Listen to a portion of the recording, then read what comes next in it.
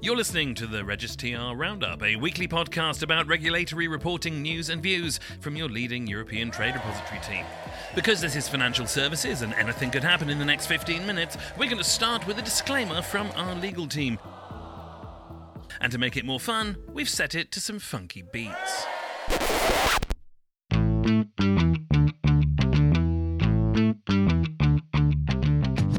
This podcast is sponsored by REGIS-TR and features members of the REGIS-TR team offering their personal opinions. It is not intended to be taken as any form of legal, tax or other professional advice, and there is no representation made as to the accuracy or completeness of the information within it, nor does it necessarily reflect the opinions of REGIS-TR as an organisation.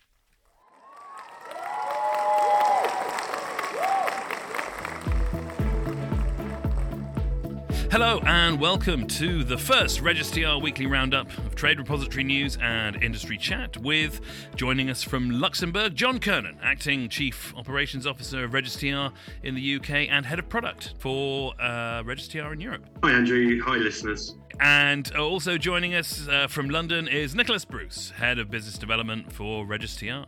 Hello Andrew, hello everyone. I'm Andrew Walker, I'm a freelance writer and podcaster. I'm interested in technology, fintech and the data business, and hopefully John and Nick are going to help me get a handle on the world of regulatory reporting and digital transformation in the sort of B2B banking sector. Basically, I'm a newbie here, so if someone's going to say something stupid, it's probably going to be me. It's alright, we won't include those bits, you know. Oh dear. So, of course, we have, I suppose if we kick off this first episode, we've got a very fast-moving situation unfolding across the whole of Europe, well, the whole world, in fact, with the coronavirus situation. And, of course, this is causing a huge amount of disruption for business operations at all levels across Europe, as well as, you know, our private lives and our social lives as well. But before we get into that, and before we get into all the other disruptions that have been affecting your industry for some time, from Brexit to SFTR and what have you, let's just cover off this one. What should people expect from the next 10 minutes? John? Well, first of all, I've got to say, you know, I've known both you guys for a long time, and if I imagined myself doing a podcast with you two, it would have been at 10 o'clock at night in a smoky bar in Prague somewhere, discussing who recorded the best ever Bob Dylan cover. Not discussing European financial regulation on a Friday morning in my living room in Luxembourg. It was Jimi Hendrix, by the way, like a Rolling Stone. Okay. But from the next 10 minutes or so, well, hopefully a bit of useful information, some interesting chat, hopefully not too off-piece too often. And I guess if customers like this, and we do more, we'll start to incorporate features and guests in line with, you know, what people are saying they want to hear. Okay, and Nick, what do you want to get out of the next 10 minutes? What do you want people to take away from today's cast? To John's first point, it's quite funny because I think from pretty much most of my life, people have actually said to me, you've got a face for radio, so maybe this is my opportunity. But I think I'd mirror with John. I mean, for us, this is an experiment. It's the first time we've done something like this. And I think hopefully what we're looking to do, as we said, there's a lot of things that are going on at the moment, and it's a great opportunity for us, I think, to hopefully to update people, to engage, but hopefully keep it not too heavy, to keep it quite light as well and keep it interesting. So fingers crossed, let's see how we get on. Okay, now I'm going to say, coming from the world outside sort of, you know, B2B banking systems and trade regulations, you know, keeping it light and not too heavy is something you don't always associate with trade repositories and, you know, transacting with large volumes of data. Before we get off, serendipity-wise, something that was trending in my LinkedIn feed earlier this week and was picked up actually by LinkedIn's editors and pushed out to people who follow topics around finance and tech and that kind of stuff, was a post from Phil Brown, who is the CEO of Clearstream Holdings, I believe. So Clearstream obviously is a big part of the Deutsche Börse family, same as you, same as REGIS-TR. And he'd written this really great piece about communications at this time and how actually we may have less contact, but that means we need to have more communication and better quality communications with clients and people. So that's something I want to start off with. How are you finding the lockdown is affecting your lives? Because, of course, you work in business development and traveling and connecting with people, team management, all those things that need you to be there. So how are you getting by not being there? Yeah, so I saw that too. It's a great article by Phil. And just to point out, actually, most people obviously know Phil as the CEO of Glittering Holdings, but he's actually the chairman of REGIS-TR as well. And he's been a board member of REGIS-TR since the very inception of the company. So actually, Phil is very much part of REGIS-TR. As you say, he was talking about relationship management in the time of social distancing. And I suppose I took three main points from it. One is that communication is more important than ever. Two is that it's really important to maintain the sense of team. And I think we'll come on to that a little bit later when we talk about practically what we're doing. But for me, actually, the most interesting point that I hadn't really considered before was that he then started talking about the humanization of talking to each other, conducting meetings in casual clothes at home with dogs and kids running in and out of shop, photos and books on the wall. And as I say, I hadn't really thought of it like that before, but I think that's a really positive way to look at this enforced situation. So all that said, of course, we're not able to meet clients, and we're not attending conferences and the industry working groups, et cetera, et cetera. So we have been working on, if you like, an alternative communications strategy. And actually some of it was part of our existing strategy. So there's this podcast. We have a strong community of followers on LinkedIn and have had for years now, because we've been publishing thought leadership blogs through that channel. So that community has grown organically over a number of years. This morning, in fact, we released our SFTR user training guide in a video format that people can consume at home. We're going to have chapterized versions of that in English, French, German, and Spanish next week. We continue with technical communications to customers. And I guess, the main message is, of course, it's not business as usual, but in some respects it is business as usual, because we are all still working, and the client service and relationship management teams are still here at the end of the phone to answer good old-fashioned phone and email queries now more than ever. So I think that's what I would say. Nick, I want to ask you, so is it business as usual in the London office too? Yes and no. And I think when you first posted the question, God, you could probably go on forever talking about all the sort of the impact and the challenge. So is it business as usual? I think back to John's point, it's not, because it's not usual. But does it mean that business carries on? Yeah, it absolutely does. I mean, it's strange. I think what this makes you realise more than anything else is actually at times of sort of significant change like this, how important it is to actually communicate. It's more important now, and stay close to clients, stay close to, your colleagues as well. It's funny in that I can remember going back to back in London. I think it was probably, I'm going to say 5 years ago. But when you get older, you then look things up and someone tells you, actually that was 10 years ago, because time flies. But literally the transport system froze because we had probably about a centimetre of snow. And contingency plans just didn't work. They fell apart. People then, they didn't have remote working set up. They didn't have the devices. People didn't have the bandwidth. And just to highlight, you weren't working for us at that point, Nick. Actually, John, that's a very, very good point. I was working for a very large financial institution, but it certainly wasn't Regis.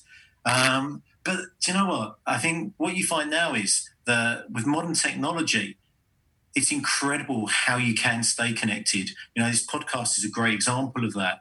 But, with laptops, remote working now, it means you can work and you can still connect with your clients. And I think it's what's hammered home for me is, and it's, how important it is to do that, and how I've said to my team and stressed, make sure you're taking time out of your day to reach out to clients, to keep that connectivity going. And you know what? We're also talking about how we're looking forward to when we can actually all meet up again. And I can tell you what, John's going to have one hell of a bar bill that I'm going to ask him to sign off on.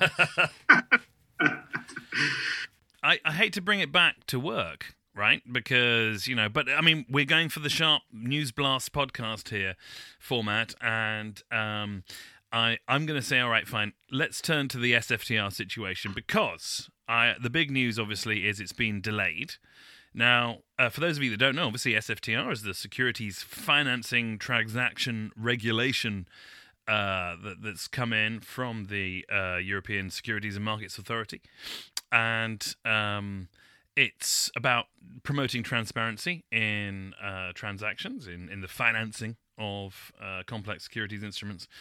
All of that sounds very exciting, but it was a bit too exciting, wasn't it, before? Because it felt like it was getting rushed in, it was landing on everyone, and no one was ready out there in the client world. What's happening now? What's happened? Tell us about the delay. Tell us how people are responding to that. Look, Andrew, I think that's actually quite a good summary that you put together. With SFTR, so the live date for the first wave of SFTR was the 11th of April. Now, that's set in EU law, and all market participants, TRs, we've been working towards that date. And look, there's been a lot of challenges around that anyway. Some of that is just around the sort of very tight timeframes that we've had to actually go to live. I mean, the final schemas for it were only announced and disclosed at the end of December. The final validation rules at the beginning of January. So everyone's been operating to a tight development schedule. Now, obviously, when you're looking at operational readiness and you've got a date of the 11th of April and everyone is in their contingency environment, it puts a lot of strain on everyone. And, and that's across the board. It's market participants, it's us as a TR, and it's also the regulators, because, we're focusing on the BAU.